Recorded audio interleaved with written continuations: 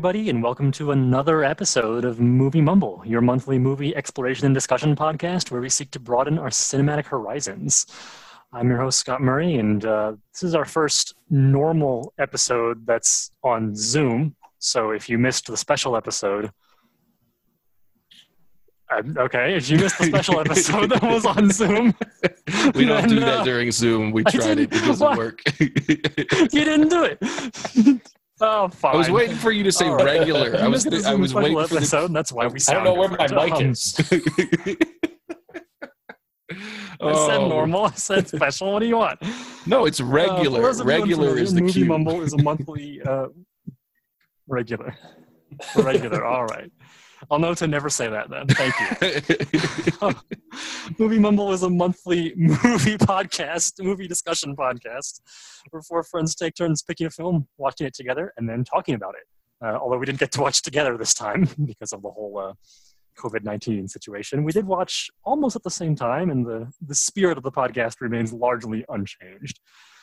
I'm joined by my romantic artist friends, of which I think you are all at least one of those things. Joel Lewis. Howdy. Tim Gerard. Hello. And Zeke Perez.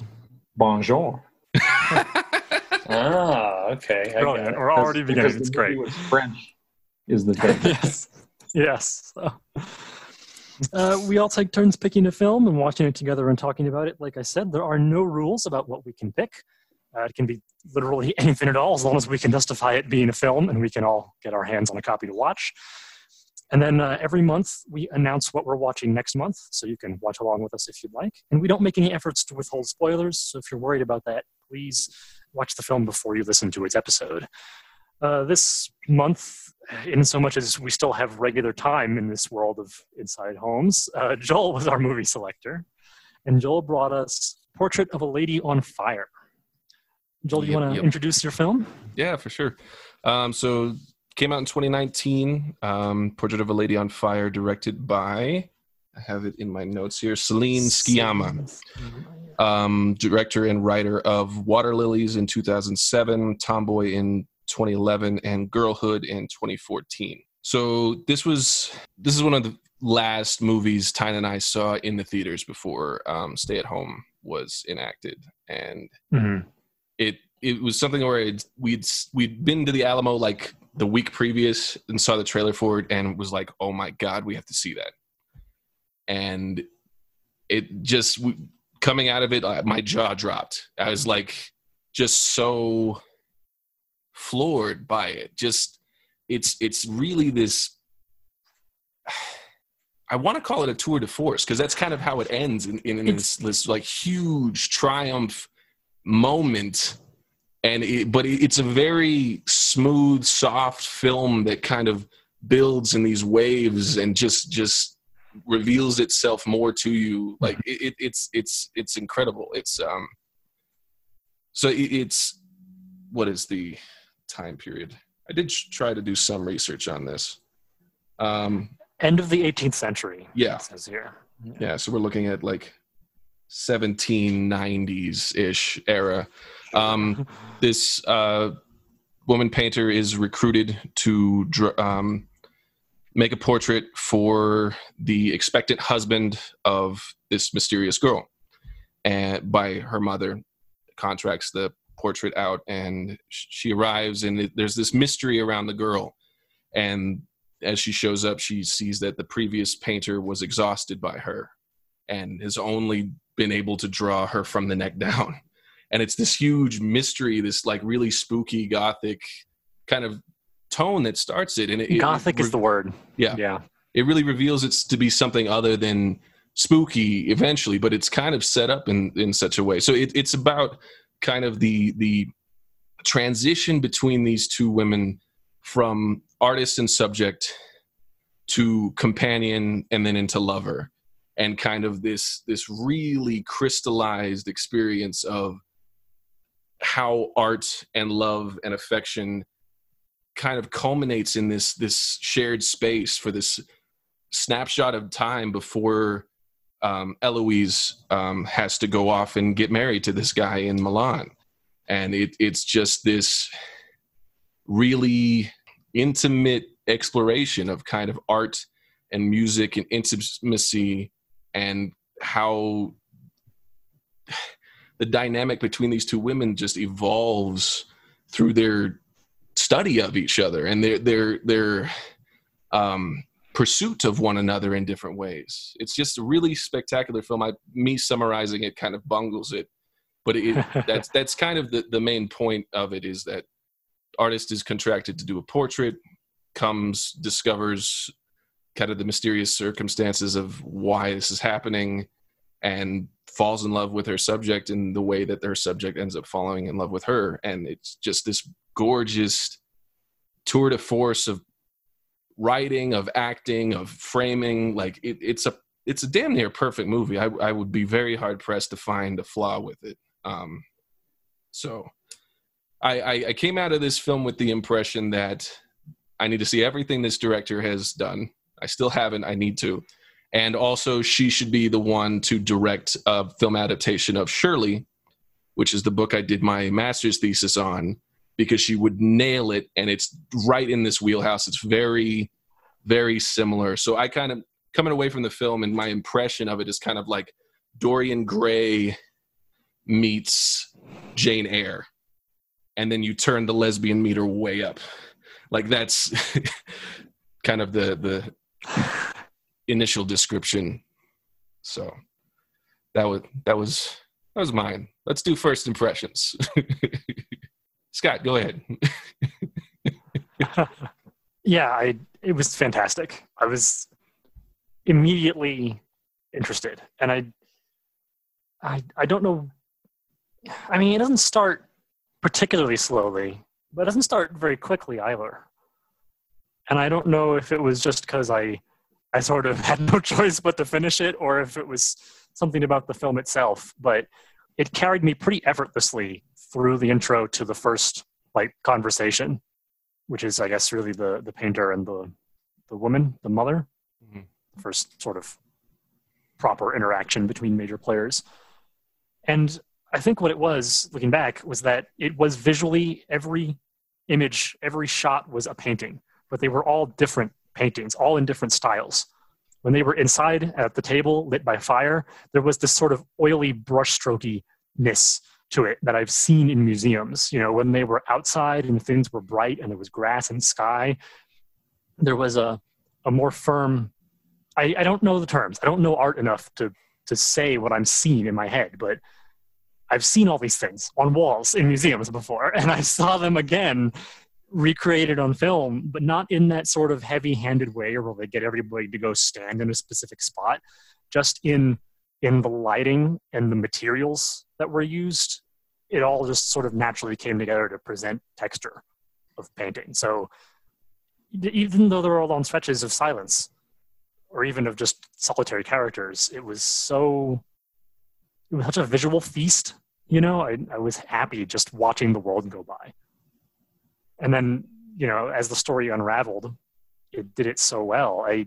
We don't hear our characters' names for quite a while. I want to talk about that. The characters don't need to introduce themselves to each other 18 times when they've already had their names exchanged in writing. Yeah, I don't want to get into that too quick because I have a kind of theory of arc.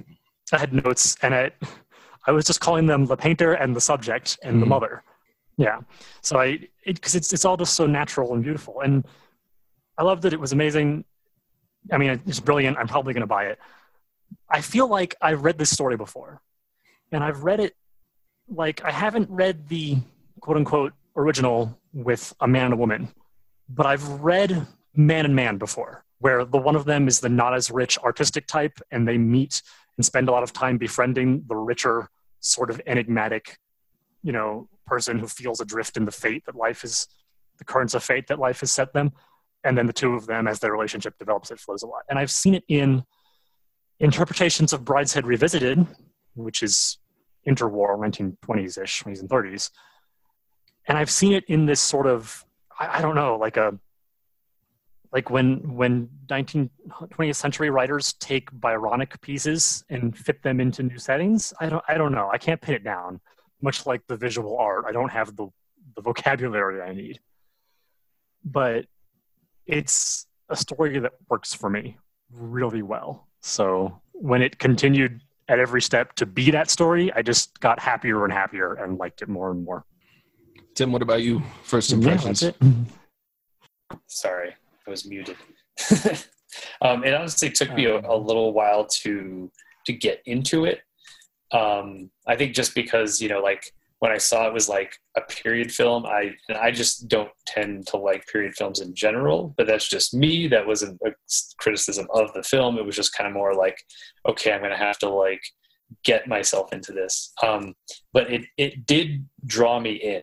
It took a little while, but it did sort of like, I feel like, that's kind of like a testament to how good it was. The fact that I went into it being like, I don't want to watch a period film. And then like, oh wait, this is really good. Okay. Like I really started to, I really liked a lot of, well, first of all, like just how fire was used throughout the whole film. All the different ways, and kind of that there was this sense of they kind of give you this little morsel, the lady on fire. So you're like, okay, like this, you're and I was kind of waiting for it the whole time. Like, not that I thought she was going to like literally catch fire, and although then she did, and I was like, oh shit, okay. But but it's like you're kind of thinking of like, okay, so what's the metaphor for this? What is the situation? What kind of led to that? And then just how, and then after that first scene when they introduce the painting, the next thing you see is water, so like, you're just kind of like, you're just kind of thrown into this very like contrasting element, this contrasting environment that I was expecting to be in. And kind of her even kind of having to launch herself into the water to then be dried out by the fire later on, it was just kind of this really cool juxtaposition. Maybe that was the first point where I kind of really started getting drawn in, and it made me sort of, I think, appreciate the environment that she was in, because like, okay, here's this old ass castle, and you've, not like actually castle, but that was sort of the feeling it had, because it was this sort of very, very, very old and very, like, yeah, there are no quote unquote lights, you have candles and fires and, and just how that kind of worked. And, and even with that, the whole idea of, there was the fireplace, which was there for like, warmth to kind of dry her off. But then there was the candle that was there for light for her to see. So it was kind of also playing with different aspects of fire, like that it wasn't just about like the destructive nature of fire. So it's like, and it was just like, I was just constantly thinking of that throughout the whole thing, like kind of piecing that together and like, okay. And like, and you kind of get this, sense that it's like, oh yeah, she wouldn't sit still. And it's like, okay, so she's kind of this very like, fiery personality, but then it kind of wasn't even that, like she was really subdued. So that kind of also drew me in like, well, okay, where's the fire come in? And so anyway, that was kind of one of the main themes I was really watching all the way through to kind of see how that would play out. And even how it had to do with, an extension of that, like the aspect of natural light, like the part where, she's talking to the mother and she's like, we go for our walks too late. By the time we get back, there's no light, so I can't paint, So it's kind of like, okay, so now, the fire kind of as this substitute for, natural light and, true light as it's sometimes referred to, it doesn't fill the job. She can't just light a fire and paint by the fire. It has to be like sunlight and everything. So that part of it was really cool. That was sort of one level that I was really enjoying it on. And then the even like the surface level, like really kind of drew me in after a while too, where it was kind of like, watching the interaction between people. And, once you kind of, I feel like it took until the point where they actually introduced Scott would say the subject, again, I forget what her name is, but yeah, Louise. Yeah. So when they kind of introduce her, like, I think that's when I started being more engaged with the characters, like as people, which I guess is part of the point, because here's like there's this nameless painter, this mother that, it's like, they're not really people yet, I guess, and then when you kind of get to these two people where it's like, okay, the point of why you're here in a sense is to get to know her, so that becomes like the journey at that point. So wait, right now I just want to be clear before I kind of, reveal everything. We're saving sort of favorite moments till later, right? I had a few favorite moments in this, so I won't mention those now, since this is just the overall kind of sense of the movie. So by the end of it, I definitely was drawn in. I was definitely like, yeah, like this works, you know. And this was.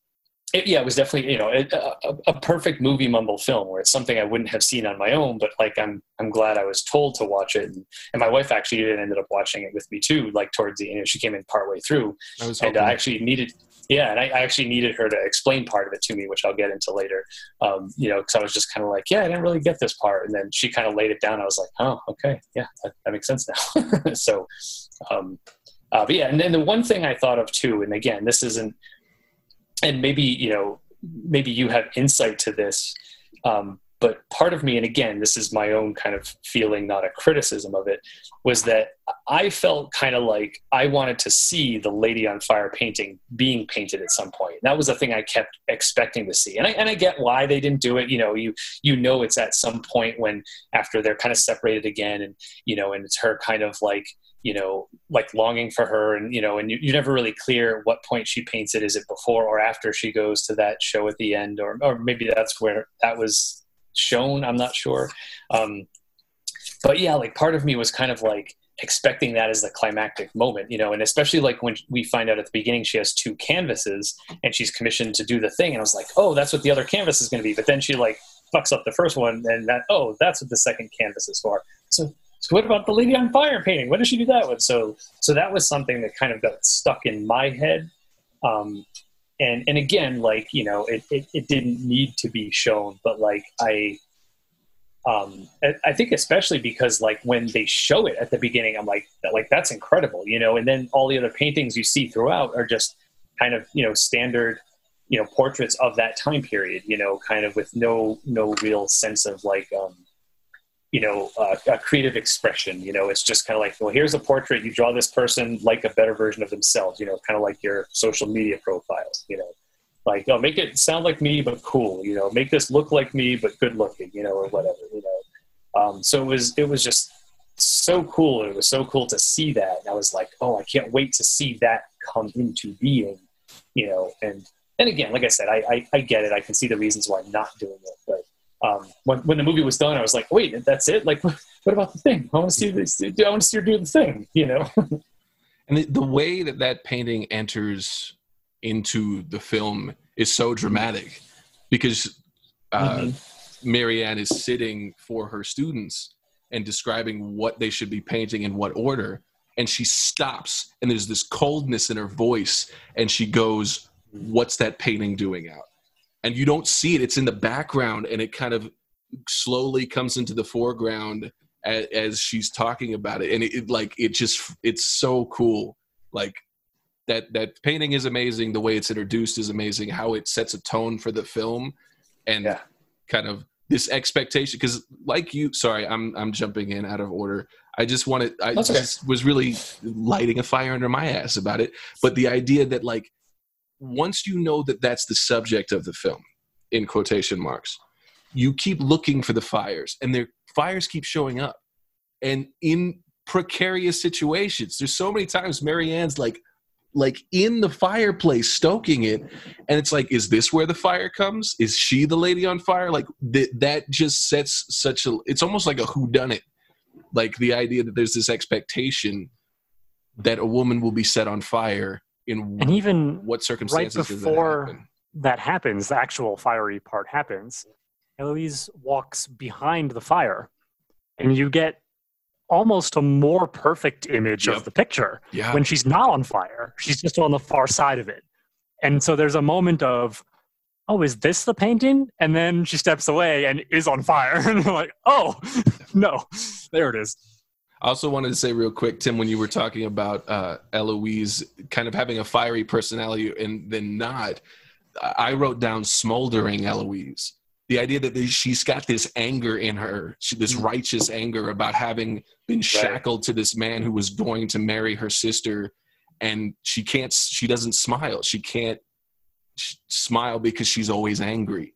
And there's that little, she's got a little bit Bruce Banner underneath, like this fiery anger. So I just had made that association with what you had said. But yeah. Zeke, say things now. Sounds good. Yeah, I think echoing a lot, but then there are some differences for me too. But yeah, I think when Scott talked about each scene kind of being a portrait, I think that's the same exact thought I had. Just every scene was beautiful. Everything stood out. I really liked the scenes where they just lingered and there was no dialogue, and you're just sitting there watching a person or a setting or something happen for almost an uncomfortable amount of time and just soaking it in. I really liked that, and I just felt like it fit the theme of the movie. And it was just a beautiful one. I think one of the I've never felt more cultured than at the beginning when she's making it to the castle or whatever, and the boat's passing by one of the big cliff arches, and we got to see the Monet exhibit when it was at the Denver Art Museum, and that looked like he had a series of paintings where he would paint the same cliff arch from different angles and at different times of day. And it was like, wow, that looks familiar. And I don't know if it was intentional. I don't even know if it's the same location, but I've never felt more cultured than an art reference in a French film and really understanding that. So that was nice. I think some of the things that were different, though, I don't think it was a slow starter for me. I think, Joel, you started talking about this, but when she's narrating or instructing the class, I think I was hooked right away from there, because she's talking about, she's caught off guard by seeing the picture there.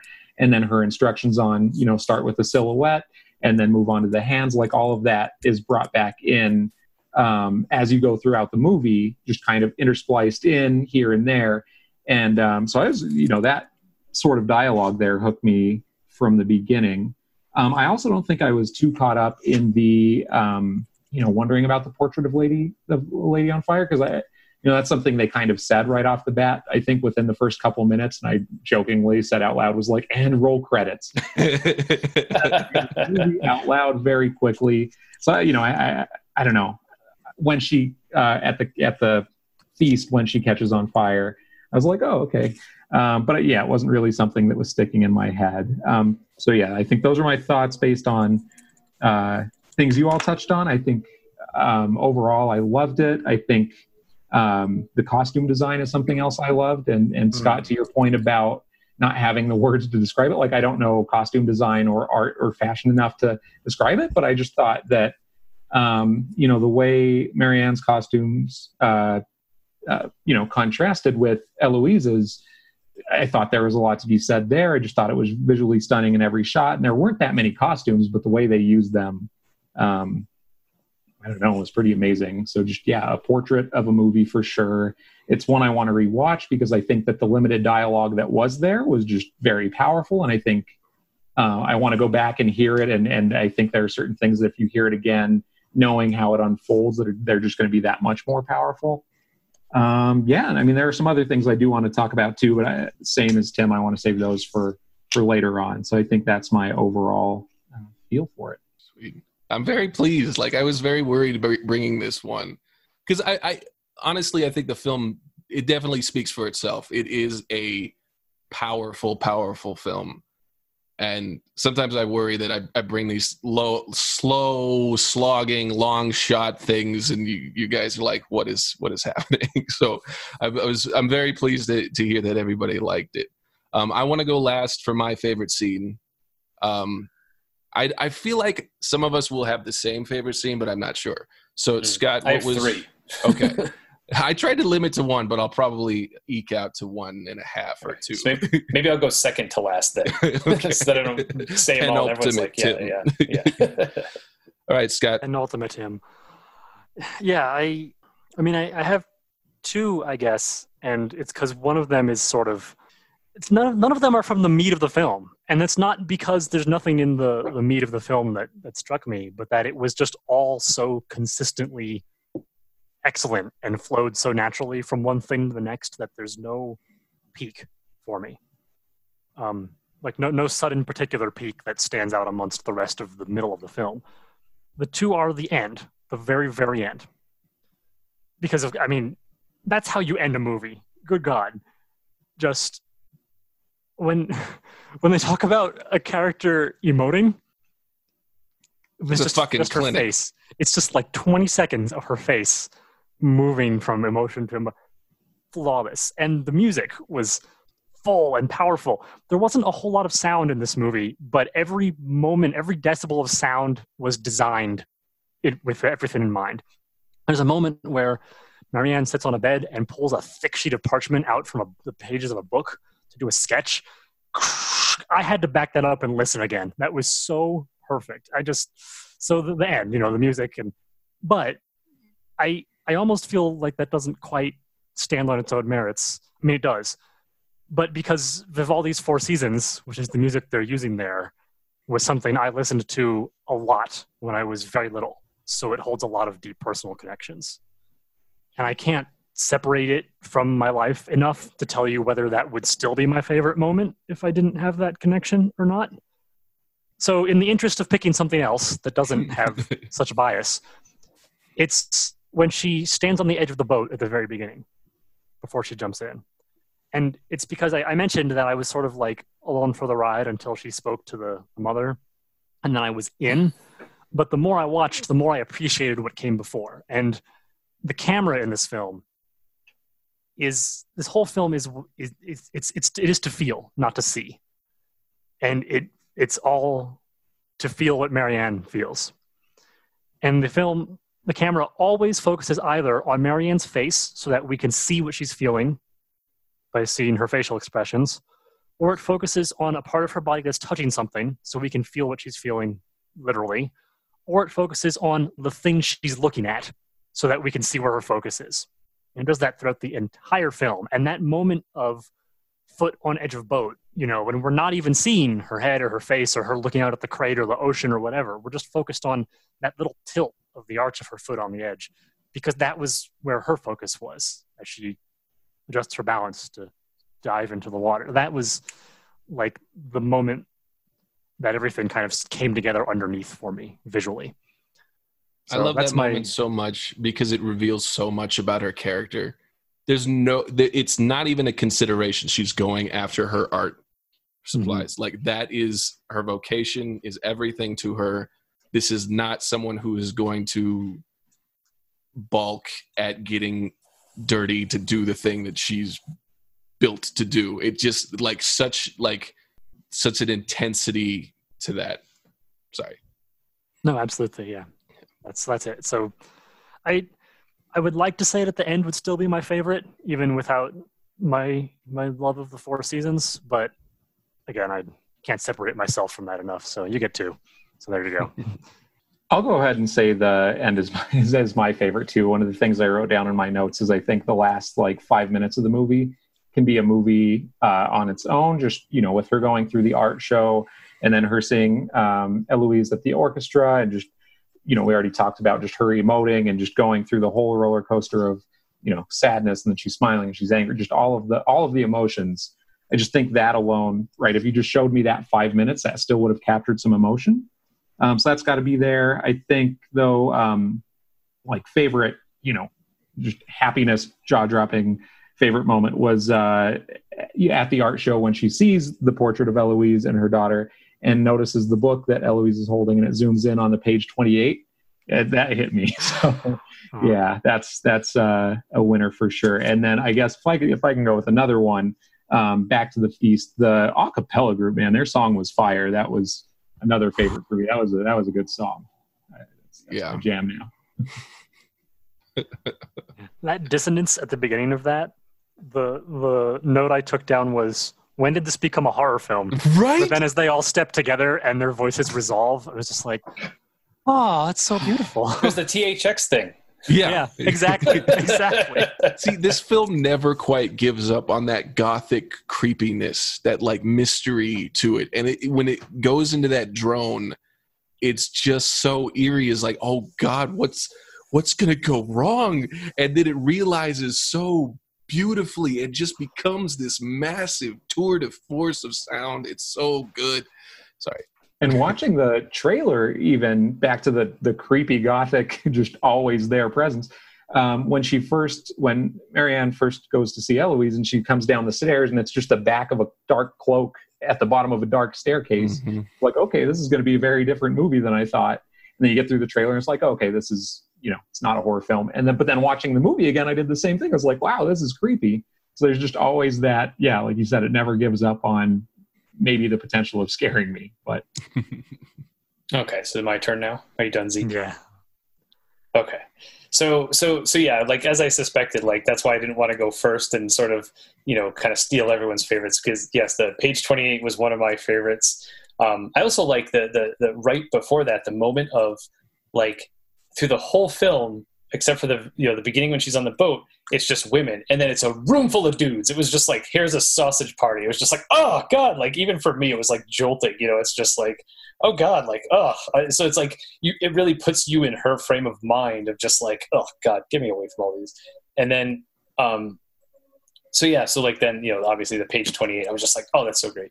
And then also the ending, but part of why I love the ending, again, like kind of music nerd film scoring brain, is because that was the tune she played to her on the harpsichord earlier. Yep. Was I believe it's Summer, right, Scott? I think it's Summer from the Four Seasons. Yeah, storm, it's like the summer storms, or spring, one or the other. Yeah, it's not spring because that's the one that everybody knows. That's but I always get summer and winter confused because I think they're both minor. But yeah, so I think it's the summer storm. But anyway, it's the same one that she plays on the harpsichord. And I was just like, oh yeah, that's what she played to her earlier. So like how fitting it was that both of them arrived at the same performance, and whether or not she was conscious of like, oh, I want to go see this concert because that's what she played for me. Like I feel like she didn't know, but like how from an artistic and storytelling point of view, how perfect it was that it wasn't just any concert, it was that piece of music that she kind of played. And yeah, again, one of the other few examples of music in the whole film and how that like tied it together with the end. So then my other third favorite thing, and this Joel is probably one of yours, was the Orpheus reference at the end when she's leaving, she tells her to turn around so that she can make the poetic choice over the what did she say, the romantic choice, lover's choice. Yeah. And it was just like, because it was one of those things they kind of discussed Orpheus, like I feel like a few times. And then when that also clicks with that visual representation that she has of her in the white gown, and it's just like, yeah, again, the creepiness, like, is this fucking haunted? Like, what's going on here? So yeah, that was one of the things where it was just like, why is there a ghost showing up? And then you're just like, oh, okay. So that kind of brought all that together. And, with the story and, how that kind of shaped their perspective going into it, and how they kind of, they both knew kind of like what that moment meant. This isn't you rescuing me, like this is you going on to tell this story as an artist and kind of living without it so that you can tell that story instead of living it. And it was just like, oh yeah, that was great. Okay, got it. And it was summer, Tim. I've got a timestamp here for you from a YouTube video. Oh, okay. Mm-hmm. But yeah, and that's the one. Actually, there was a part of that used to be, I don't know what company there was, but there was some television company that a show when I used to watch when I was a little kid, like that was kind of their little tagline when it showed their logo at the end, was kind of like the climax of that introductory section. So that's always stuck in my mind from that. Whenever I hear that, I'm like, oh yeah, this is me watching TV as a little kid. Yeah, I don't like.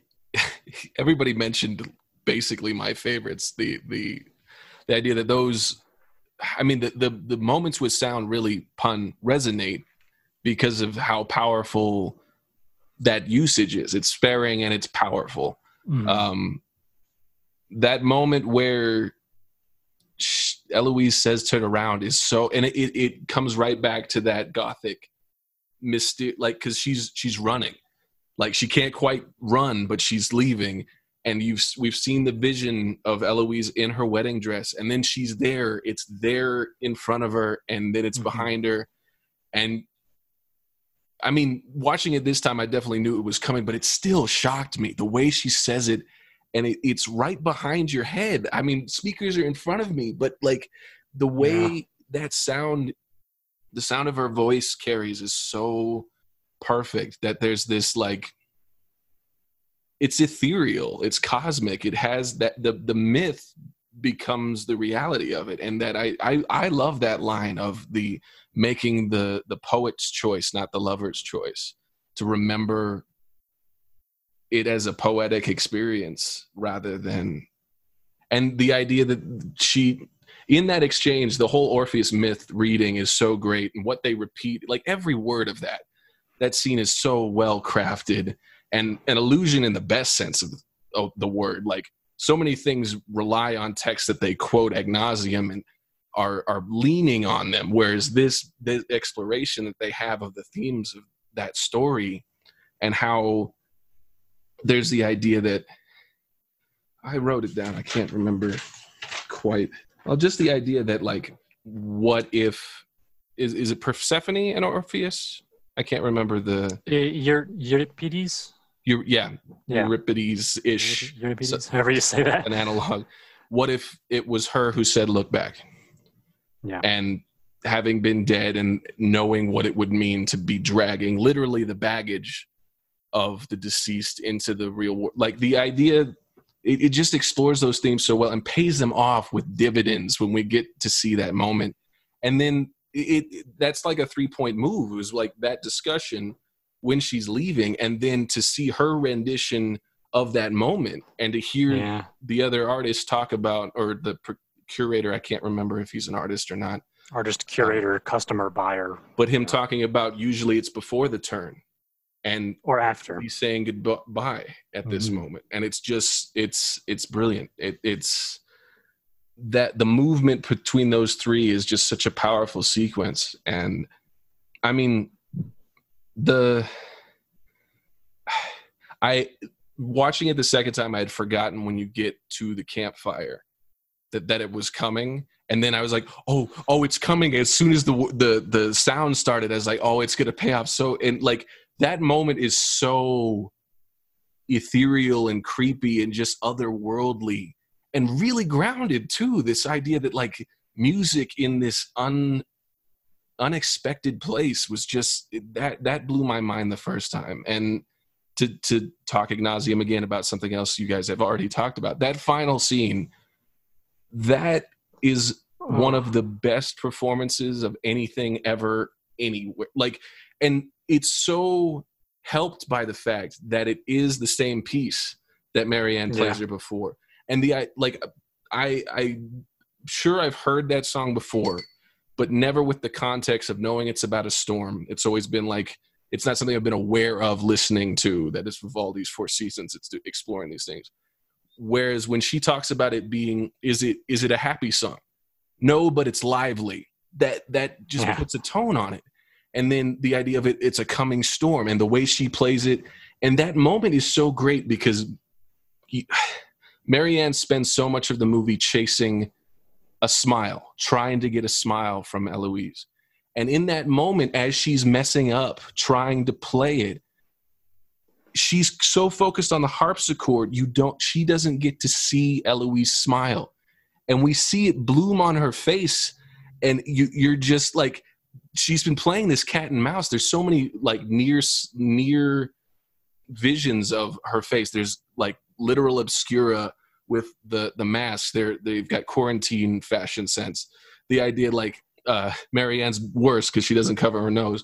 But the idea that, like, we get so much deliberate obscuring of her face. And there's just such a vulnerable moment where Marianne's trying to play, and we get that smile, and we get to see it before Marianne ever gets to. And we see that, like, it's worth waiting for. When she gets it, it's going to be amazing. And when we see the final product of the portrait, knowing what Marianne's capable of, it's just going to and that's the thing. You get every part of their story in Eloise's face in that last 30 seconds.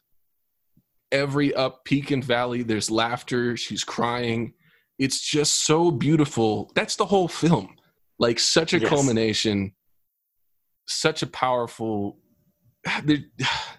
These actresses are incredible. Like, it's astounding. Like, nobody has that control over their face. I have not seen the mastering of the craft to this extent in anything else. I was just blown away. There's so many micro expressions of slight indignation, of pain, of pride. Like, there's this one moment. This is one of my favorite moments. Let me look at my notes real quick. Oh, when they're talking about posing nude, right? And Marianne's saying that she's not allowed to do men because of it's deliberately holding them back, so we don't get any kind of notoriety because men only paint nude men. So I do it in secret under false pretenses. And the idea that she talks, Eloise asks, what does she say to her models?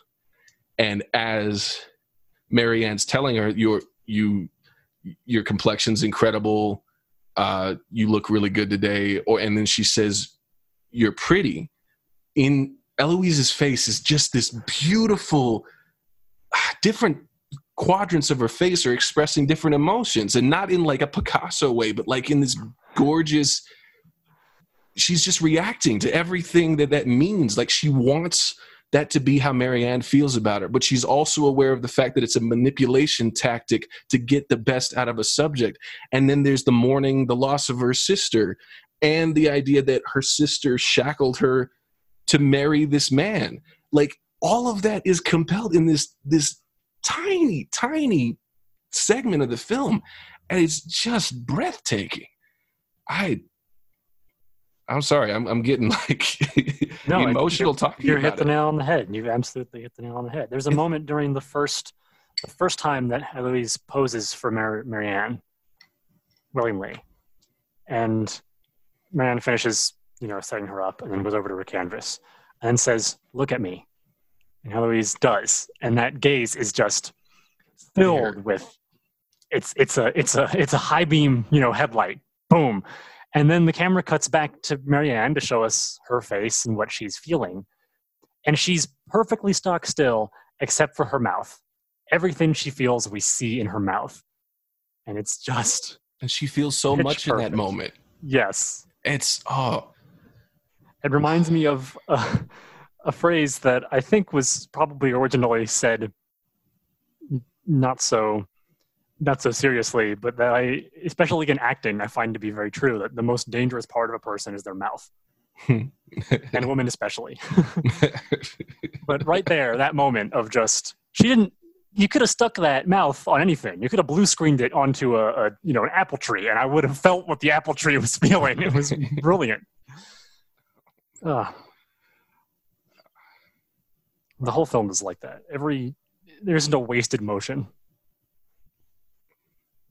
So I really wanted to kind of talk about the depiction of sexuality and nudity and objectification in this film, because there is, in my opinion, and I think I've read interviews with the director, and the idea that she's always actively resisting the tendency of the male gaze, the male filmmaker who overtly sexualizes his female subjects. And I think this movie does such a great job of, there's not even a hint of that. The idea that nudity is so casual and matter of fact in this film, nothing is overtly sexual in a way that is predatory or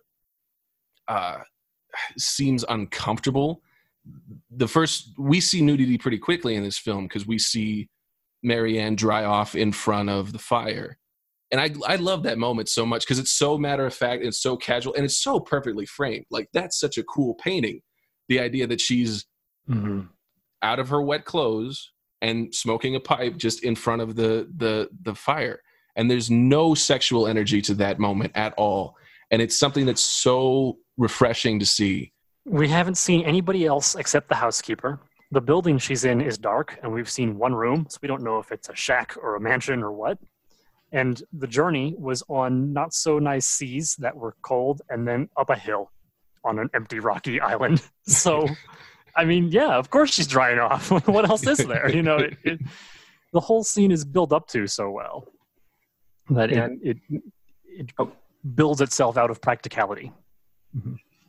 Yeah, Natalie and I watched together, and we were joking with things like that, right? Like, oh, is this a French film? Just like in the very matter of fact way things were carried out. It was just a very, I guess that's it, just a very matter of fact thing. And so, like, to talk about it seriously, right? Not just joking about, but like, it was refreshing to see just right off the bat, tasteful nudity that was just very practical, and it, I think that trends pretty well throughout the movie too. That's the thing. Like, there's always this. People talk about tasteful nudity, and the American interpretation of that is you're just jerking off to it. Like, you're presenting it. It's like reading Playboy for the articles. Like, there's this tone to it, but like Zeke is using it absolutely correctly. That is what it was, and it's also like there's no. It's matter of fact. There's no hidden meanings. There's no sinister intent to it. Mm-hmm. And I think, Scott, you were talking about with the French films that you had watched in the past. I mean, this is a very French thing. European the French films in general, are not ashamed French of specifically. The human body in the same way that Protestant, just non-American films in almost every other market on Earth are not as sexually, sexually fearful. Yeah.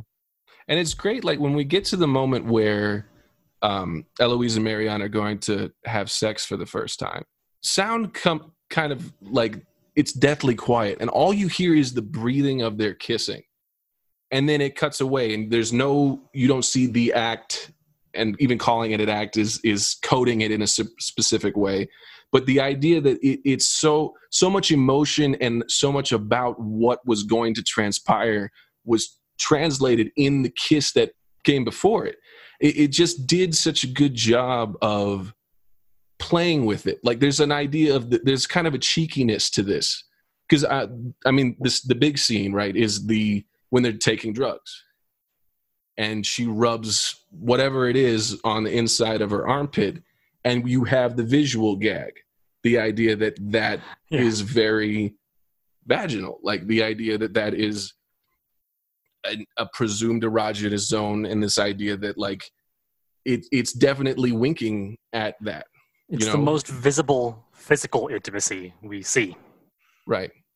And there's something I wanted to read in an interview. Celine, the director, was talking about that specific scene, and she's been wanting to present that idea, that visual, for a long time.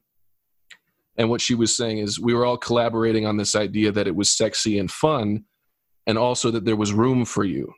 That the thing about the male gaze logic defining women is that you're basically held hostage. You don't have a choice. You can close your eyes, but otherwise the image is giving you an order. How we feel, what arouses us. Sometimes we're held hostage by this because, it works. It's education, it's training. The fact that you could be lost in this image and wandering and have fun with it, that's a journey of sex, and that's the idea of sex. I just love that crystallization of it, that the idea that we've all seen sex scenes. We've seen the cues, we've seen the saxophone hit it, and we know what's going to happen, and it's very determined. And I really like the way she talked about it, that it's giving you an order. It's telling you sex is about to happen.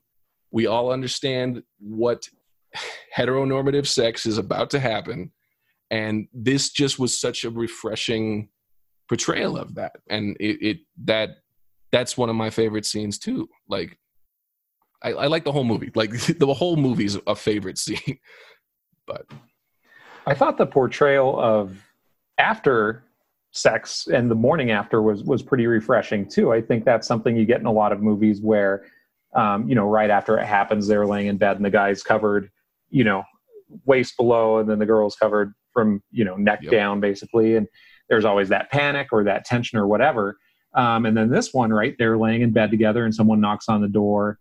And it's just casual, right? They're just there together, and that's just what it is. And there's no shame, and there's the way it's shot is not like a shameful or like a tense or like, oh my God, did we just do that? No, it was a very natural, very romantic, letdown from the build to that part of their relationship. And I thought that was, just another refreshing take. It fit the film. I really liked their first kiss too, because so much of the money shot, and again, male coding, the idea of the money shot is a thing, but like when characters with tension finally get to have the kiss, it's this wild, passionate, penetrative tongues all, everywhere, right? Like that's a culmination. Whereas this was just such a tender, emotive kiss, just as indicative as their acting. Like it was representing how important that kiss was,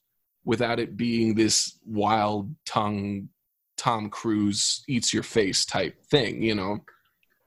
I don't know.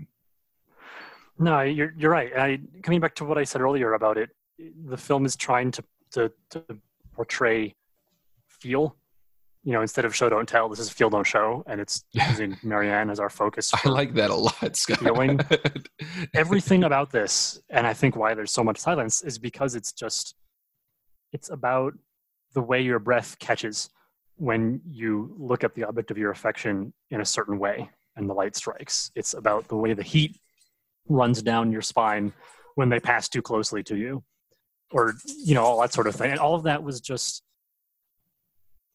portrayed so perfectly throughout the film, in every shot and every movement and everything the camera did or didn't show, and every muscular twitch. And it's something I've only ever experienced before in writing. I've never experienced this in film before, ever.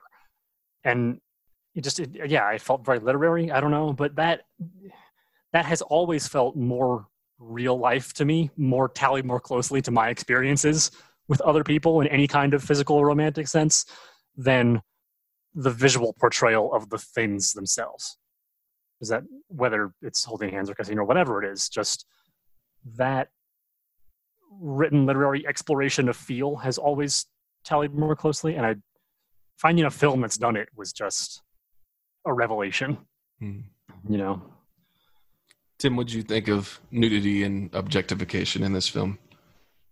I thought one of the scenes that stuck out to me, which I think, like, you know, goes along with what you were saying about how she's purposely trying to not, you know, to be, you know, kind of anti the male gaze, was the one when she wakes up in the middle of the night and, you know, discovers she has her monthly, you know, and it was like, oh yeah, like, I feel like, you know, because that's been I feel like a big issue that comes up every now and then, where, you know, like on Instagram, it's like you can have a picture of a woman with her boobs half out and it's fine, but show that there was that picture of the woman who was sleeping and, you know, she had her period and it had like soaked through her sweatpants, and Instagram was like, no, you can't show that, you know, so that, like, you know, objectifying women is okay visually, but not if it's going to be the reality of what women are, what they have to go through. So I thought that scene to me was kind of really, like you said, kind of sticking it to men, like, oh, look, you know, here she's waking up bottomless. You like that? Well, this is what's going on, you know, and that was the scene that kind of really stuck out for me in terms of that, you know, because it was very like, not only was it like, oh, she's nude, but she's just sitting there, or they're nude, but they just had sex. It was like that kind of like, you know, the harsh reality of that, and of being a woman, and you know, that comes with nudity and that sort of thing. And yeah, so I thought that was kind of a really cool moment in that sense, you know. So, you know, and so in other words, I guess, you know, where you're saying kind of portraying being nude as just sort of a normal, nonchalant thing, this went to the other extreme of just like, we're going to take this image of nudity and, you know, show it interacting with the thing that men are probably going to be uncomfortable about, you know, not just, you know, because I feel like even if they're just standing there nude, you know, men can turn that sexual, you know, because that's how they might want to portray it or see it or process it. But it's like, so to take an image like that of something that, you know, they could be on the verge of seeing it as something sexual, but it's just like, nope, like you're not going to like this, you know, and that type of thing. So I thought that was kind of really cool too. And I'll be honest, that scene when she wakes up, because it was not long after another ratchet up in the romantic tension. Mm-hmm. At first, I couldn't tell whether she was in distress from something physical like that, or from like a nightmare, or whether she was just consumed with thoughts of Heloise. I couldn't quite tell what it was that was keeping her up in that first half of the motion as she sits up. Right. And then as she like finishes sitting up and, you know, you get more body language, it becomes clearer what was going on. But that was totally plausible, because they just had that another moment of tension between them and had to go off to their separate rooms. So I think the other thing about that moment is it's still in the same tone as the rest of the film. I don't think it's kind of like a fuck you. I think it comes about just as matter of fact as the rest of the film, that like nudity is something that happens. Menstruation is something that happens. And it like, I think you're right, Tim, that there if a shithead man is watching this, like, ooh, look at the tits, and then like that is definitely going to be the moment where it does have that reverse effect, where I think it's just tonally very consistent in the idea that this is the reality. It's not the reality to gross out men, but like, you know what I'm saying? Like it's just presenting it as it is. I think that moment is really, and you and I have talked about this with Kevin Smith's comics, where he insists on every storyline he talks about menstruation. And I kind of have an issue with how he deals with it, because it's always like a male character commenting on what would have influenced a decision. I think it's important that it's there. I think he does it a little clumsily, but like the idea that, and I just think it's totally consistent for you to have gravitated to that scene based on the conversations we've had before. Sorry, right. I just thought that was very meta joke for me and Tim there. Right. Well, you're right. I don't think she necessarily did it to, piss men off, I guess. No, and I think what you said was valid. I totally agree. Like I just think tonally, like it's yeah. Well, I was just thinking of it like in terms of like if she had also included breastfeeding in the film. Right.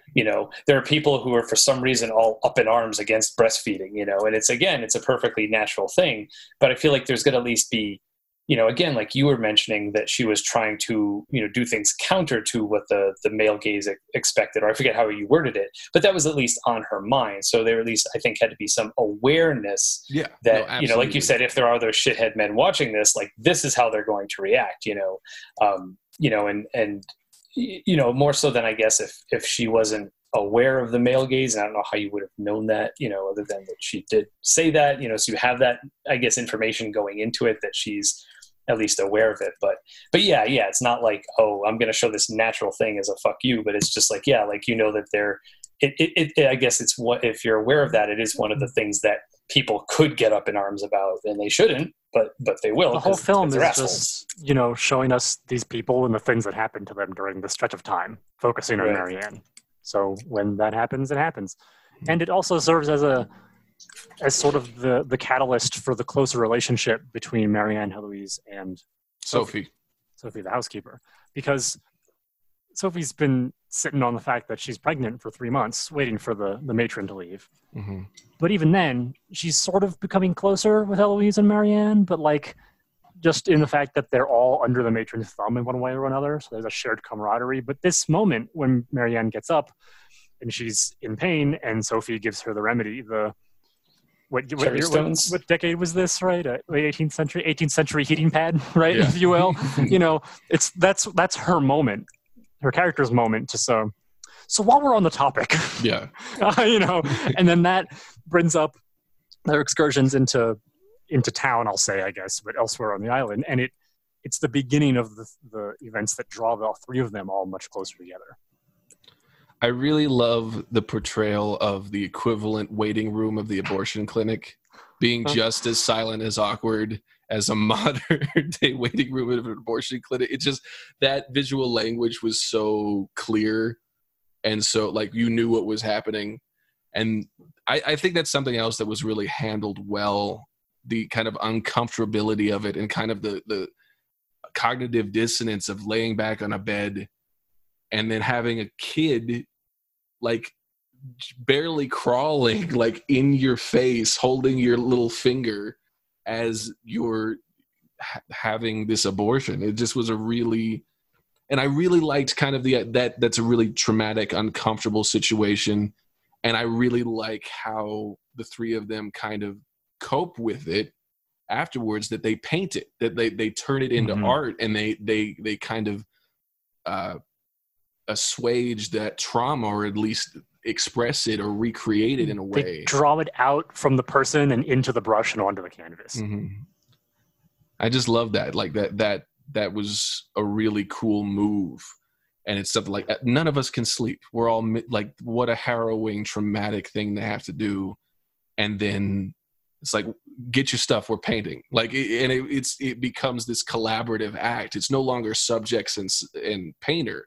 it's this community creating this thing, and I think that's just such a cool moment. I also liked a little bit I'll admit, with a little bit of amusement, I guess, the things they tried before going to the village doctor. Again, in reading about historical medicine, I have come across historical abortion techniques sometimes, and seeing them just be tried was almost a little bit funny, in this, like, oh, they're going to try all the ridiculous things that we laugh about now. And it's neat to see them acted out. But then also, like, for them, what else is there? Start with the least dangerous and then move on from there. When they portray that in the kitchen and you see her hanging, yes, she's hanging from the beam while they brew the tea. And that sequence has such a unique, like, European sense of humor that it's like this. Okay, we know that she's just hanging, and then when she drops, she falls, it's just like, it's almost slapstick at that point, and exactly. but it's a tension breaker in a really refreshing way. I think that was. There's humor in this film too. That felt almost Chaplin or Keaton, the way that the scene goes on normally, and then it's punctuated with a sudden. Yes, exactly. Oh, that's great. Yeah, I feel like I've talked a lot. Somebody else talk. I was going to jump in with just another thing that ties into the last couple topics, but I think it was just refreshing to see a movie with so few men and so little male dialogue. Same with Little Women, which I'd seen in theaters before all this wrapped up. Another great movie, and it's just one, like, you don't even think about it, and then you're like 3/4 of the way through the movie, like Tim said earlier, right? When you go to the art show and it's just all these guys there, and you're like, oh shit, there haven't been that many guys in this movie. There hasn't been dialogue. It's like a flipped Bechdel test, and it just feels great, right? Like, I mean, it's just a good movie, and that just happens how it happens to play out, and it's refreshing to see, I think. It's crazy the moment, like, when she comes down and the guy, there's a man at the table, and it just interrupt, like, it's like, oh yeah, like, it's this interruption, this male interruption, and it's frustrating. Like, who the fuck is this guy? And he stands in, he's like this symbol of, like, she has to go and get married now. You have to leave. Like, you have to re-enter this world that's shitty and male dominated. It just, I didn't even think about with the gallery. She's just swimming through this room that's just chock full of these dudes in powdered wigs and just having to elbow her way across the room. Like, it just. And submit her art under her father's name. Yeah. Of course. Mm-hmm. I like that reveal where he's like, your father's work's incredible. Actually, it's mine. And then he moves very close, like, I guess to give him credit, he does talk about, like, normally it's an interesting take. Yeah, it's he seems to just keep talking, almost as if she hadn't spoken. Well, right? Yeah, like just okay, I'll just finish my sentence. Like, he doesn't comment on it specifically or on her being woman or anything, but he doesn't support it either. Sorry, Zeke, I jumped there at the end. I didn't want to. No, I just wanted to tee that up. There are only. Does the man at the table speak? He doesn't, does he? I don't think so. Because Sophie speaks, and then Marianne goes back upstairs. I think he says hi, right? Or good morning or something like that. Well, him or not him, the only other male lines at all are the art critic, dealer, buyer guy, and one of the sailor's officers who drops her off. As he's leaving, that moment she says, drops her. Where do I go? And he says, that way or whatever he answers her. That's it. That's the thing. Like, it's definitely telling when you can tell that a movie has been largely devoid of men and then one comes back. Like, that's something I'm not sure that I would necessarily notice the other way, where it's like, look at all these dicks. La, la, la, la, la, la. It's the end of the Die Hard movie, and all we've seen is Bonnie Bedelia talk for like 2 seconds. Like, I mean, it's really telling. I think that's really interesting. I'm not sure I noticed until the man showed up at the table, because the whole setting was this house with this basically empty house, and they never leave except with each other to go nowhere. So that's it. So there's no absence to miss. It's not like they went into a town that was bustling with people and it was all women. Mm-hmm. They went to a shack with the woman performing the abortion, who's gonna be, the old woman of the village, of course. Who else would it be? And at one point, they went to a bonfire where all the women are hanging out, because again, that's the women have all come together to do their thing, and it's just of the time. Like I didn't question it. I didn't question it at all. Right. If we'd seen more of the civilization on the island, maybe it might have been more conspicuous, but it really didn't come up. Sort of in the same way that, I guess I'll say Alien, right? They're all on a spaceship. So you don't expect to suddenly see a new face halfway through. Right.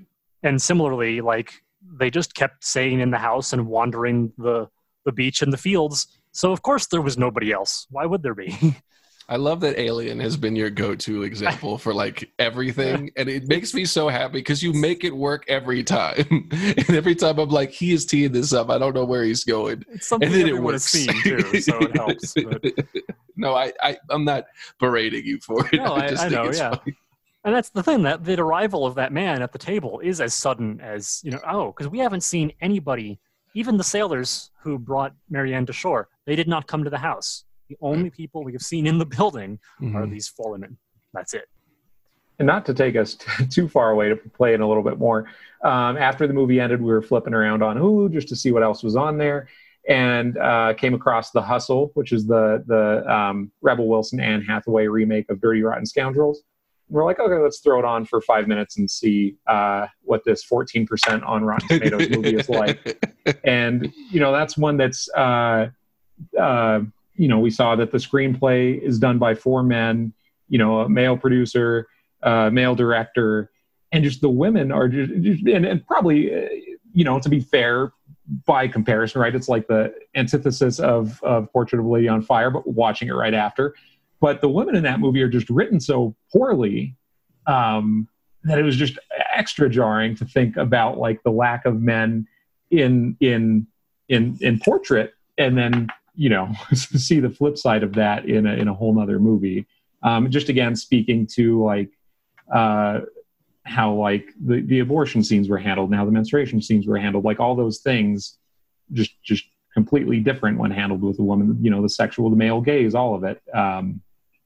It's just a weird thing to watch afterward. I wonder how much of that in Hustle comes from the film having originally been male characters, and just that the adaptation wasn't, they just figured they'd stick women in the role and call it a day. That's the thing. Like that movie is goofy. Like the original is goofy and not impeccably well written. It's carried off because it's Michael Caine and Steve Martin. Mm-hmm. Like that's definitely, I would think, a product of the billing of those actors, and enough of the buy-in is seeing those two worlds collide.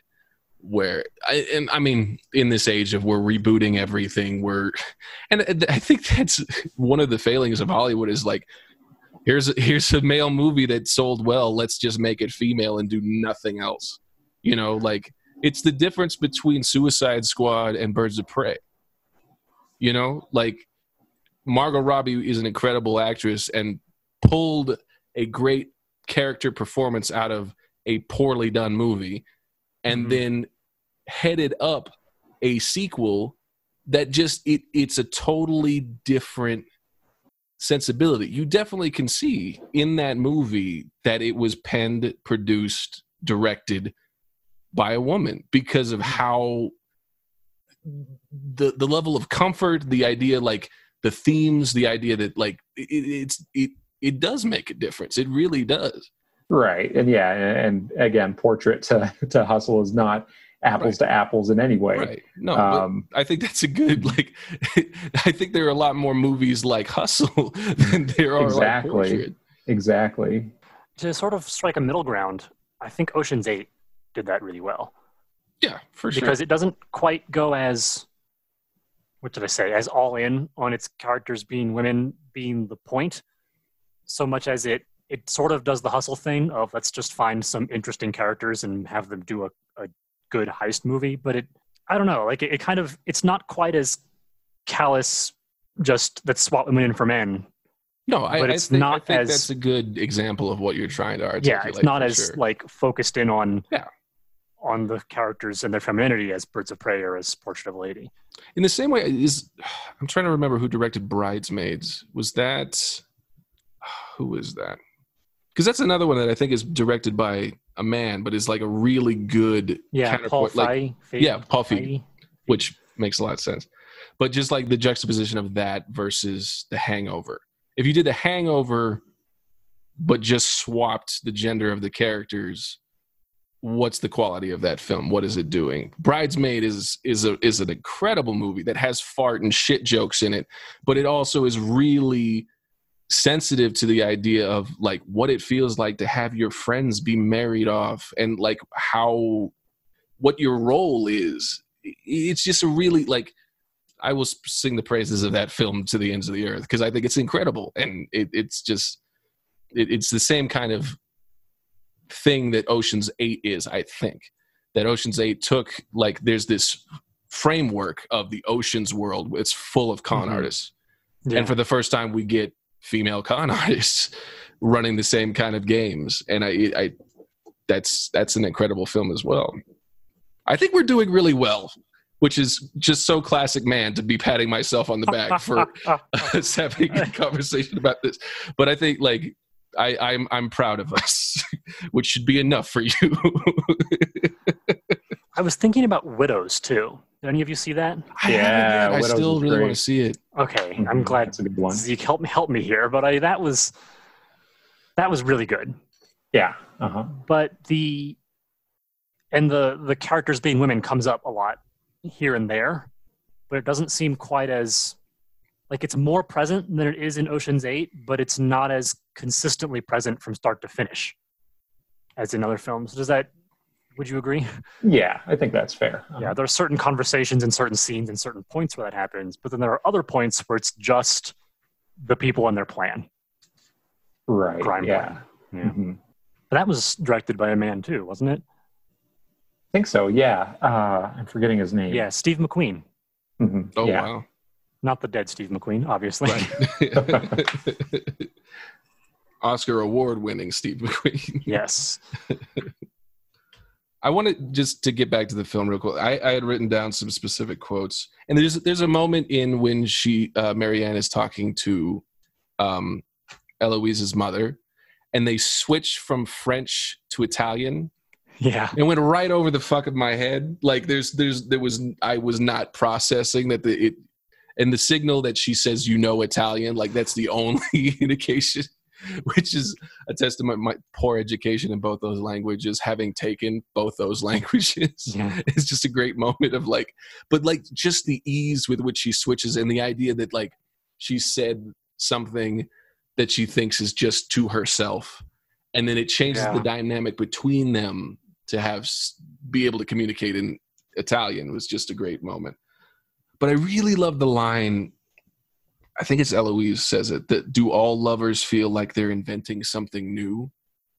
Which is just like so beautiful. Like the writing of this, the screenwriting alone, if it was any poorer in any other category, I think the script itself would just lift it.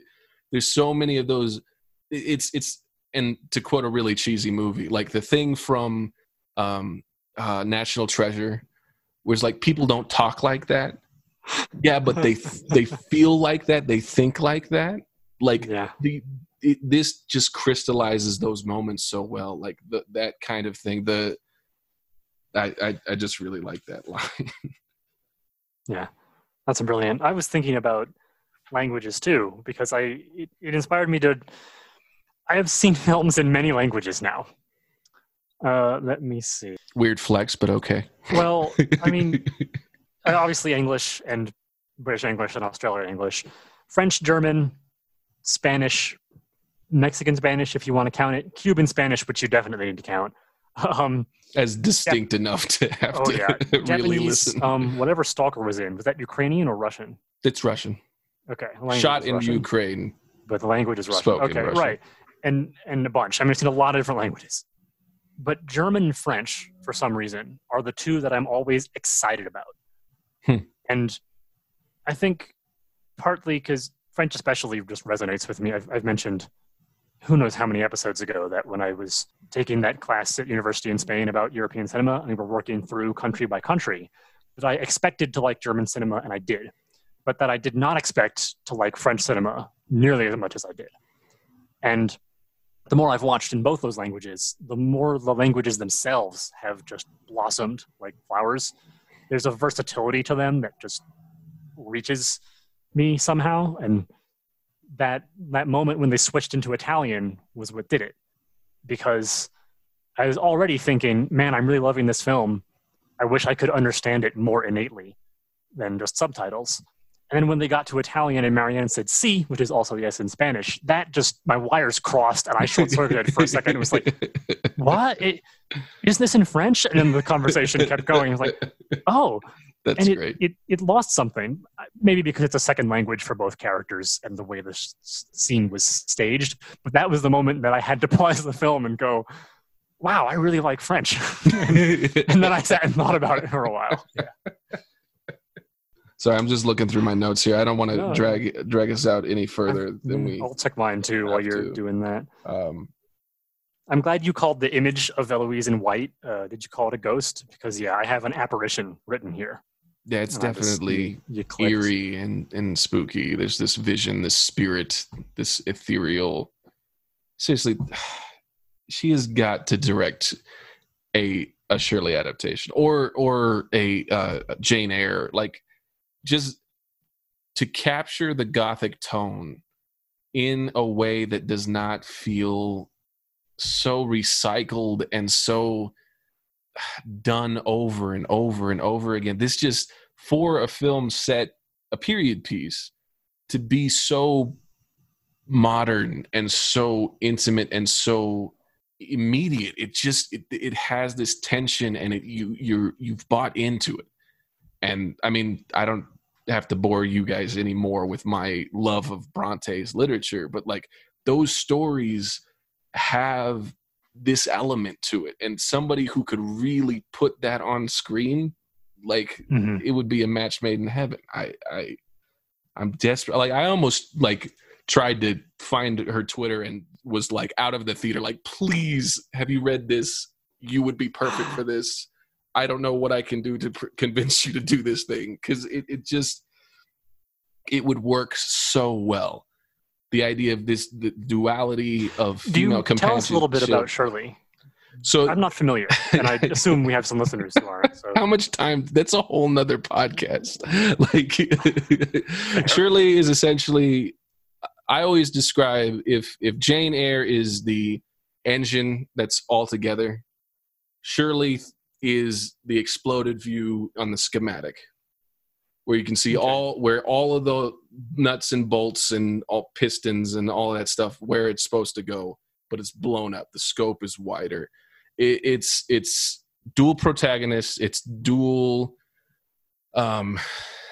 narrated. So you have a third person omniscient, and then you have journal entries, and it's about the interactions between this kind of, it's very similar thematically to this same kind of character dynamics. You have a wealthy landowning female heir named Shirley, and at the time Shirley was also a male name, so there's this kind of duality of gender, and she really fills this role of kind of being the land owning gentleman. And then she finds this companion in Caroline, who is poorer and more like kind of, I think she's a parson's daughter. And there's just this dynamic between them, and it's a lot about this kind of mythic image that Shirley has of Eve being Mother Earth rather than subservient to and derived from Adam, and this idea of this Adam polluting the garden, and it's a very I'm trying not to get too heady into my thesis about it, but it's about these two women and kind of the Industrial Revolution in England, and kind of how these farmers with the land ownership is being kind of shifted as industry is taking over, and the money is going south rather than north. And it's how this landscape is shifting and kind of disappearing from a pasture into mechanization and industrialization. And it's how these women in this unique position kind of go through that. And it's a lot about resisting marriage and this idea of like, and that's Bronte, like just these are the roles for women. That's unacceptable. Why are these the only three we can be a crone and die? We can be a whore and be burned, or we can be married and pump out units. Like that's the frustration. And I'm quoting George Carlin there, just like, and it deals with those same themes, and it would just be a very specific tone that this film has. So sorry, what were we at? That was like 15 minutes. Sorry. No, that was good. It was excellent. Yeah, so really quick before we get into my favorite segment, because I think it's about that time. What if I can ask a leading question? What would the next film from this director that you'd like to see? What would you like to see her interpret? Because I guess that's what I just did. Like, I really like this period aesthetic. She's done very modern things. I think all the other three films that I mentioned are all like modern day, 2007, 2011, 2014. The Great Gatsby. I want a quiet Gatsby without all the raging noise that everybody thinks about now. Where the whole film, because the whole book is communicated in the thoughts of our main character, mostly. And interesting. I think that her ability to bring out emotion and thought visually in the space between two people would just be brilliant for that. I'd be really interested to see how she deals with Fitzgerald. Yeah, with the tyrannical nature of the men in that book. Yeah. I think that would be a really interesting. And I think the setting offers a lot of rich time and place for her too. For sure. Mm-hmm.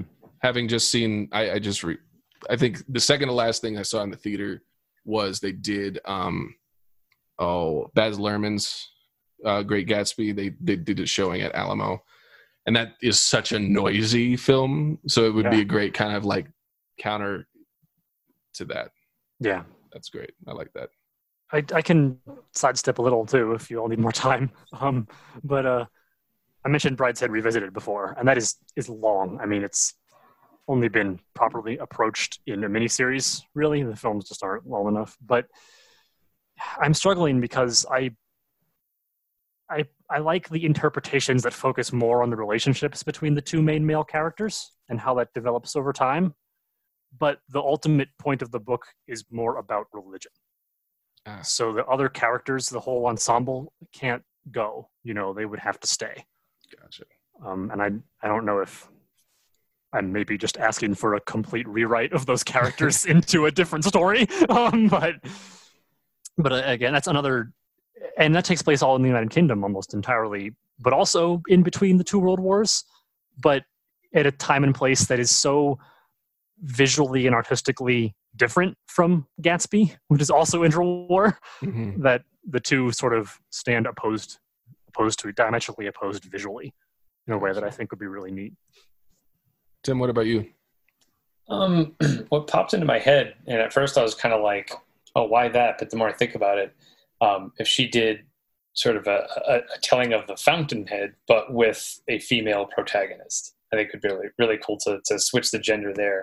Because I feel like, I mean, for me personally, I like that story because it's about, this guy trying to hold to his artistic integrity through a world that's trying to make him more commercial. But I feel like nobody cares anymore about, a guy trying to make his way in the world. So, I mean, I feel like it would be a much more poignant story if it was from the perspective of a woman who's trying to kind of find her footing, in this man's world and kind of keep to her ideals.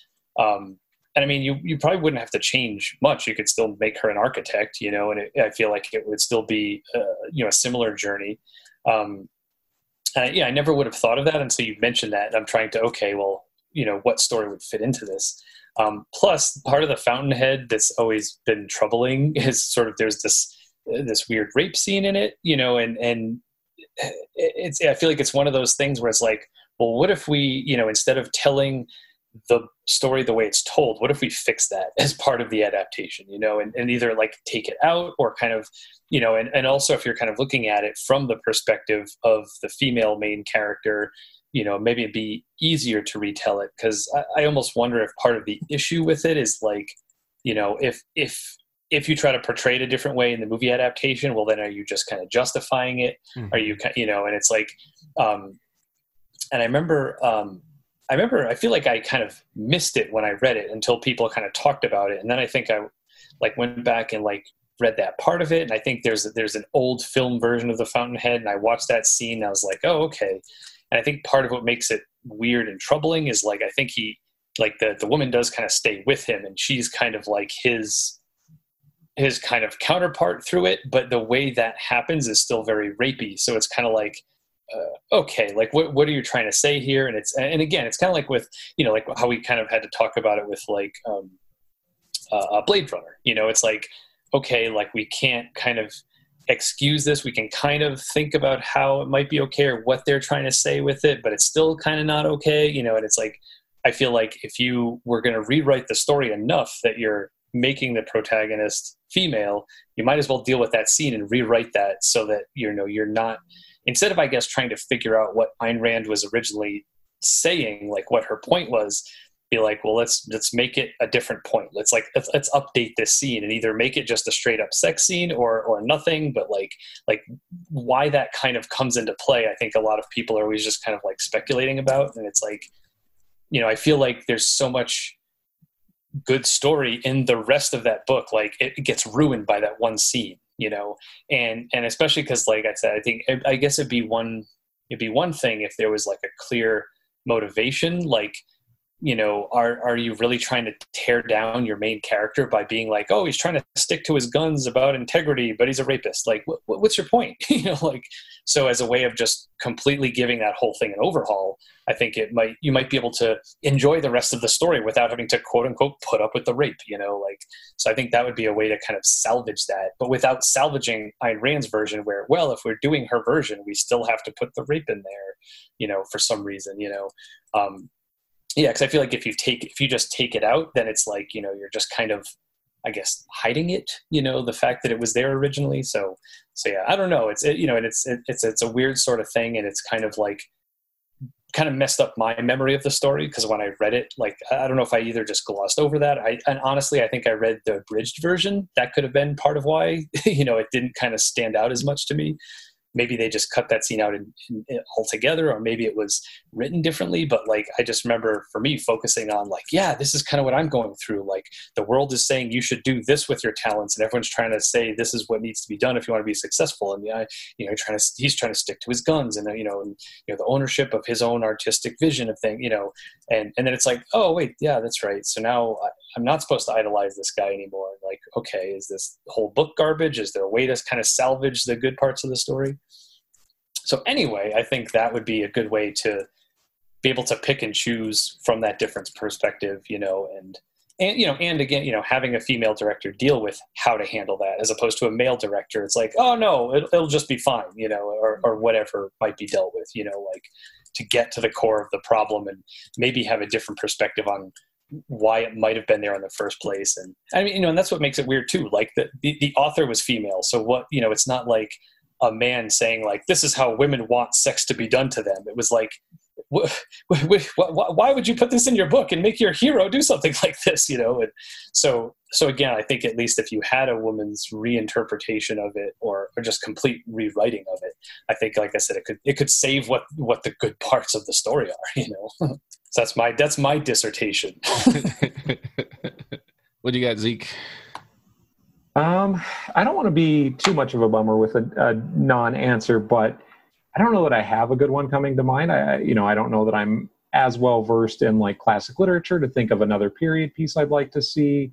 And I think I'd like to see some of her more modern stuff before thinking of a specific thing there.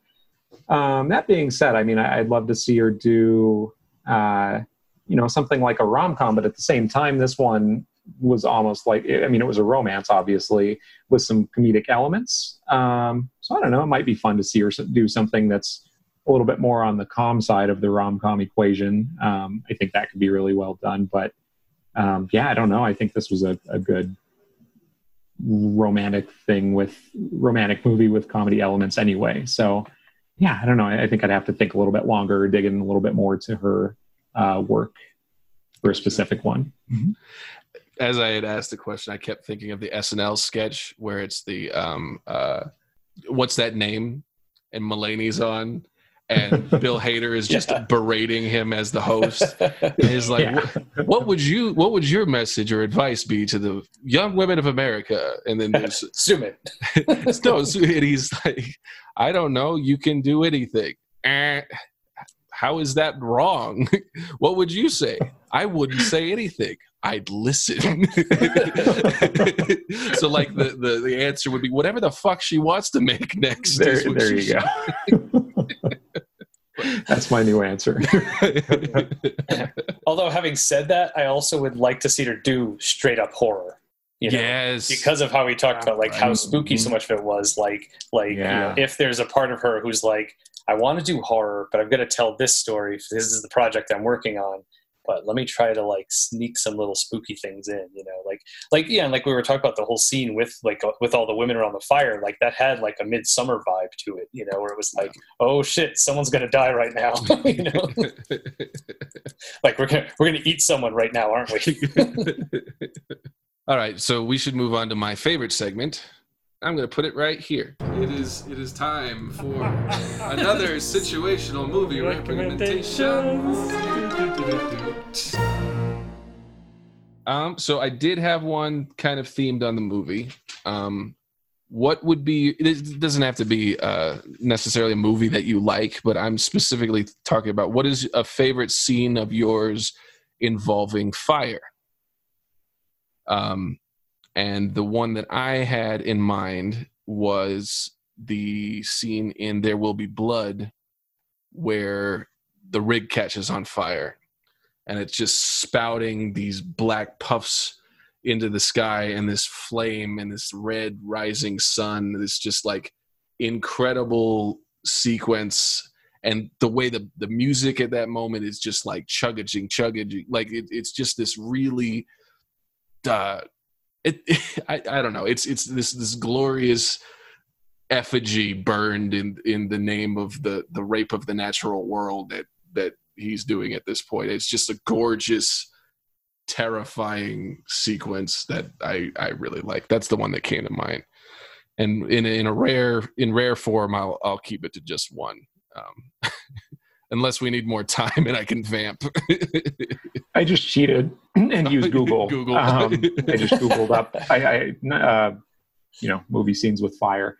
And this one's fresh in my mind, so I'll go with that too. But 1917, the scene where the city's on fire and, he's running through and there's flares and such a great sequence. It's at nighttime, right? So, I'll go with that one. Yeah, I can't think of anything else. Google suggested Bambi. I don't know if I want to go with that. I'll stick with 1917. I have two answers. I have a funny one and then a more serious one. So the funny one is Ghost Rider, because I enjoyed watching Nick Cage's face burn and melt off. That was great. I like it. But my serious answer is actually like the other day, my wife and I watched Revenge of the Sith, and Anakin burning to death. Yeah. Late immolation scene. Well, because and this is the thing too, is like I feel like number one, and I've talked about this before, of why I like watching them in numerical order, because I feel like they just gradually get better as you go along. And kind of that being like this long awaited climax of the three prequels. And we've seen it enough times now where we can kind of just be, we were kind of doing commentary all the way through, kind of like making jokes about stuff here and there.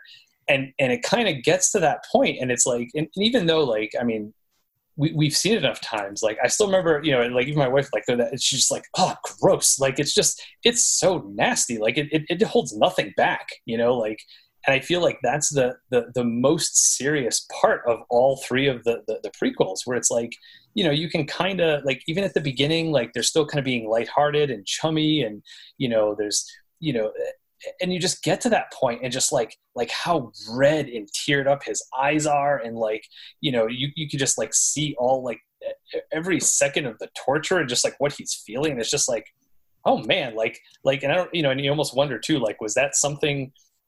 Actually, a friend of mine had told me that like he read something where George Lucas was constantly telling Hayden Christensen to be more robotic as a foreshadow of him becoming Darth Vader. But it's like, I almost wonder, like, was his whole point being like, save it for this one scene? Like, all of the acting that you've done for the rest of these two movies, this one scene is going to be more acting than you've done the rest of the time. And it was just like, yeah, there were no jokes to be made. It was just like, this is fucked up. The promise of the prequels of showing us how Anakin became Darth Vader was fulfilled in that moment. Yeah. And that's the thing, is like, yeah, it's almost like everything leading up to that point, I didn't believe him being Darth Vader. You know, it was just like, yeah, sure, he's a creepy kind of stalker, kind of like, you know, oh, hey, like, I hate sand. It gets you know, and it's like, but in that moment, like, if that was all it was, you know, that scene, it'd be like, yeah, Darth Vader, got it. You know, like, and it almost needed to, in order to kind of like almost make up for some of the other stuff, you know, and even like, you know, like I said, even at the beginning of that film, like, they're still so chummy. You know, it's not like they were already kind of, I mean, you know, I'm sure you could, I haven't seen all of Clone Wars yet, so I don't know if there are more cracks that form between him and Obi-Wan's relationship before that point. But I just remember watching, like, when we started watching episode 3, and it was like, yeah, they're still friends, you know, and there's that one part where they kind of split off, and it's just like, oh, Master, may the Force be with you, you know, and it's like, you're still like, yeah, they're still friends. Like, there isn't, you know, quote unquote, there isn't a hint of what's to come. I mean, you know what's to come, but yeah, it was just like, it was almost as if like it was directed by someone else, you know, like it was almost like it was directed by Blumhouse, you know, where it's just like, hey, come in and make the grossest scene that you can right now. That's a good one. Yeah, fire.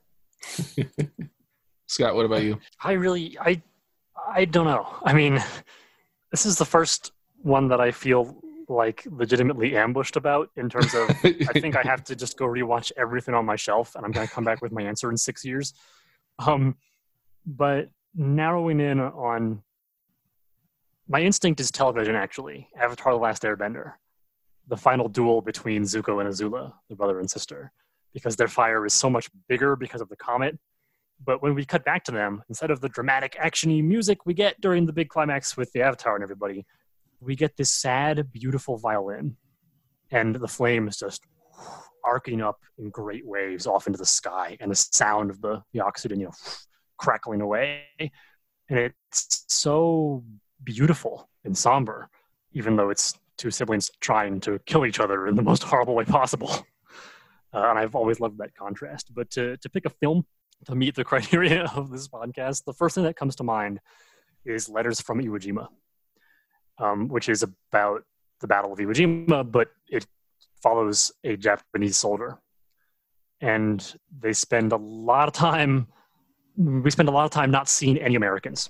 I think there are a couple shots of Americans getting shot up on the beaches at some point, but basically we don't see them at all. You know, they're just dots in the distance. There are ships that shell them, etc. And our main character and the one other guy from his original posting who are still alive or walking through the network of underground tunnels, which connected basically the entire island, and was why Marines would find themselves getting shot in the back sometimes when they passed positions they had already, quote unquote, cleared.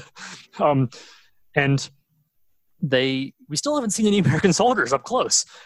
And the two main characters come across a couple of other characters, and they're all kind of not sure, because there was that extreme, you know, you should die rather than retreat in the Japanese military at the time. So they're not sure if one of them is going to try to kill the other one, or you know, we're all just going to pretend we were definitely ordered to fall back and strengthen our positions. And just as they're finally starting to relax, they hear a noise, and maybe it's more other guys, and one of the other soldiers walks over to the short ladder with a hatch at the top, and as soon as he looks up, whoosh, a jet of fire from a flamethrower just bursts down into the thing and just boom, lights him up. And screaming and light, and they're blinded by the sudden flash of the fire. And it's horrible and vivid and shocking and gross. But it also means there are people, Americans, on the other side of that hatch, right there, like feet away, for the first time in the entire film. And it's horrifying in a way that horror movies just can't manage. And you actually don't end up seeing them. The 3 survivors run intelligently, I would say. They run down another tunnel, and you never even see the Americans that shot the fire through the hatch. But just that looming threat of another human on the other side of the hatch, prevented by the fire, is such a sudden visual moment that, you know, the natural light of the fire really emphasizes. So, yeah. Awesome.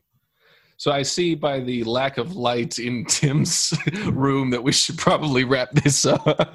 I've just been watching the light slowly die in your webcam. You don't want me to stand up to turn the light on.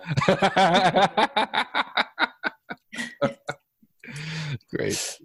Maybe we do, Tim. That was great, guys. Thank you for watching this. I think this format worked pretty well. I'm pretty happy with the conversation that we were able to have and being able to watch something that we all could watch. I think this is pretty viable. I don't know how you guys thought it went.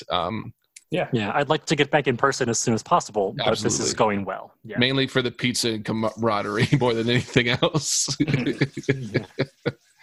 But Joel just wanted to not have to pay for pizza, so he's like, "No, we'll do it remotely." And then, next time it's Scott. Okay, we'll do it in person. Scott, you're buying pizza.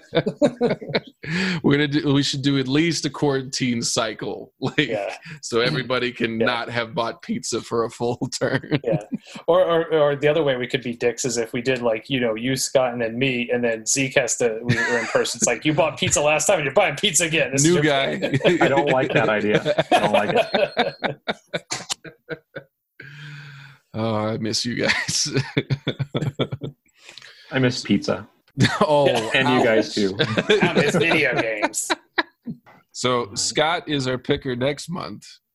Yes, and praise be to Netflix, I can still bring you what I originally intended to bring, which is The Invitation, a horror thriller. I would call it horror. About so our main character, whose name I've completely forgotten already, Will, I think, is something happened, we don't know what, and he has an ex-wife and they split up. Will and his new, I'd say girlfriend, are now headed back for the first time in 2 years to the house he used to live in with his wife, where she is hosting a big dinner party for all their old friends, and Will to all kind of, everything is okay now and everyone gets together. And Will is not comfortable for a multitude of reasons, which I can't spoil now, but he begins to think that something else is going on, something more than just, hey, we all going through a lot and now let's all come back together and see our friends again. And so the entire film balances suspicion and paranoia over, is he right to suspect something, or is he just being crazy and slowly losing his mind? And the film balances it on that knife edge so well, almost right up until the moment where the film climaxes and everything breaks open, that I really love it. And I'm really eager to show it to all of you. It also shares a few similarities with Us. It came out before Us, in that it's our two main characters driving to a house and then spending the entire time in the house in uncomfortable situations. And then B, on the way to the house, they hit an animal in the street. And I remember I saw The Invitation. You mean Get Out? I'm sorry, Get Out. Yes, thank you. I'm so sorry. I mean Get Out. I definitely very mean Get different Out. Films, but I get what God, and I saw The Invitation a couple months before Get Out came out. And my first thought was, oh, now when I show everybody The Invitation, the first thing they're going to do is see them hit the animal and say, oh, just like Get Out. And I was like, damn it. But I think you'll like it anyway. It's a really taut film that lies on the strength of its in total package construction, the sets and the filming and the characters. And I don't know if it got a wide theater release, but it deserved it. Who directed it? Yeah, let me see. Karen Kusama. Okay, I'm not familiar with any of their work. I don't think I'm familiar with any of her other work either, actually, despite loving the invitation. So let's see. Okay, Jennifer's Body. I saw that. Okay, interesting. Speechless, the invitation. Bit of a departure. Aeon Flux. Actually, Jennifer's Body is supposed to be pretty good. Yeah, it is. It's a little bit traditional horror with a twist, and then a lot of television. So probably explains why I haven't seen much of it. So there you go. Looking forward to it. Another horror one. Yeah, I'm excited. So, awesome. Thank you, Joel, so much for bringing us Portrait of a Lady on Fire, which is just wonderful. And thank you, Tim and Zeke, for joining us, as always. Thank you all for enduring the Zoom situation. And thank you all for enduring my naked shoulders. Anytime. And thank you, Joel, for making this sound good despite the Zoom situation. Yeah, this one should be pretty good. The quality of the previous one will be pretty good. We have a little boominess from Zeke's mic the last time, but it's fine now. It's because he's got the best voice of all of us. It's deep and authoritative. Cool. Thanks. So yeah, and thank you, listeners, for joining us, for sticking it out through your first or second Zoom episode, depending. We hope you'll come back for a third, because the world is ending. Until then, stay safe. Good night. Bye. Bye. Au revoir. Very nice. Fucking Zeke. We got a theme and shit. This is why he's on the podcast, because he's charming and a delight. Hey listeners, we appreciate you tuning in for our podcast. We're now available on iTunes if you'd like to check us out there. I'd be glad to have you subscribe. We'd also love to hear your feedback, whether it's a comment, review, or anything else. You can reach us all through our official Nerds That Geek emails, which you can find on the bio page at nerdsthatgeek.com. If you want to find us on social media, I'm on Instagram at Scott_W_Murray, or on Twitter at ScottMNTG. And I'm on Instagram and Twitter at JoelT18. And I'm on Twitter at NerdsThatZeke. And on Instagram, I'm TheTimGerard. And on Twitter, I'm at TimGerard. Thanks so much for tuning in. We hope you'll come back for more.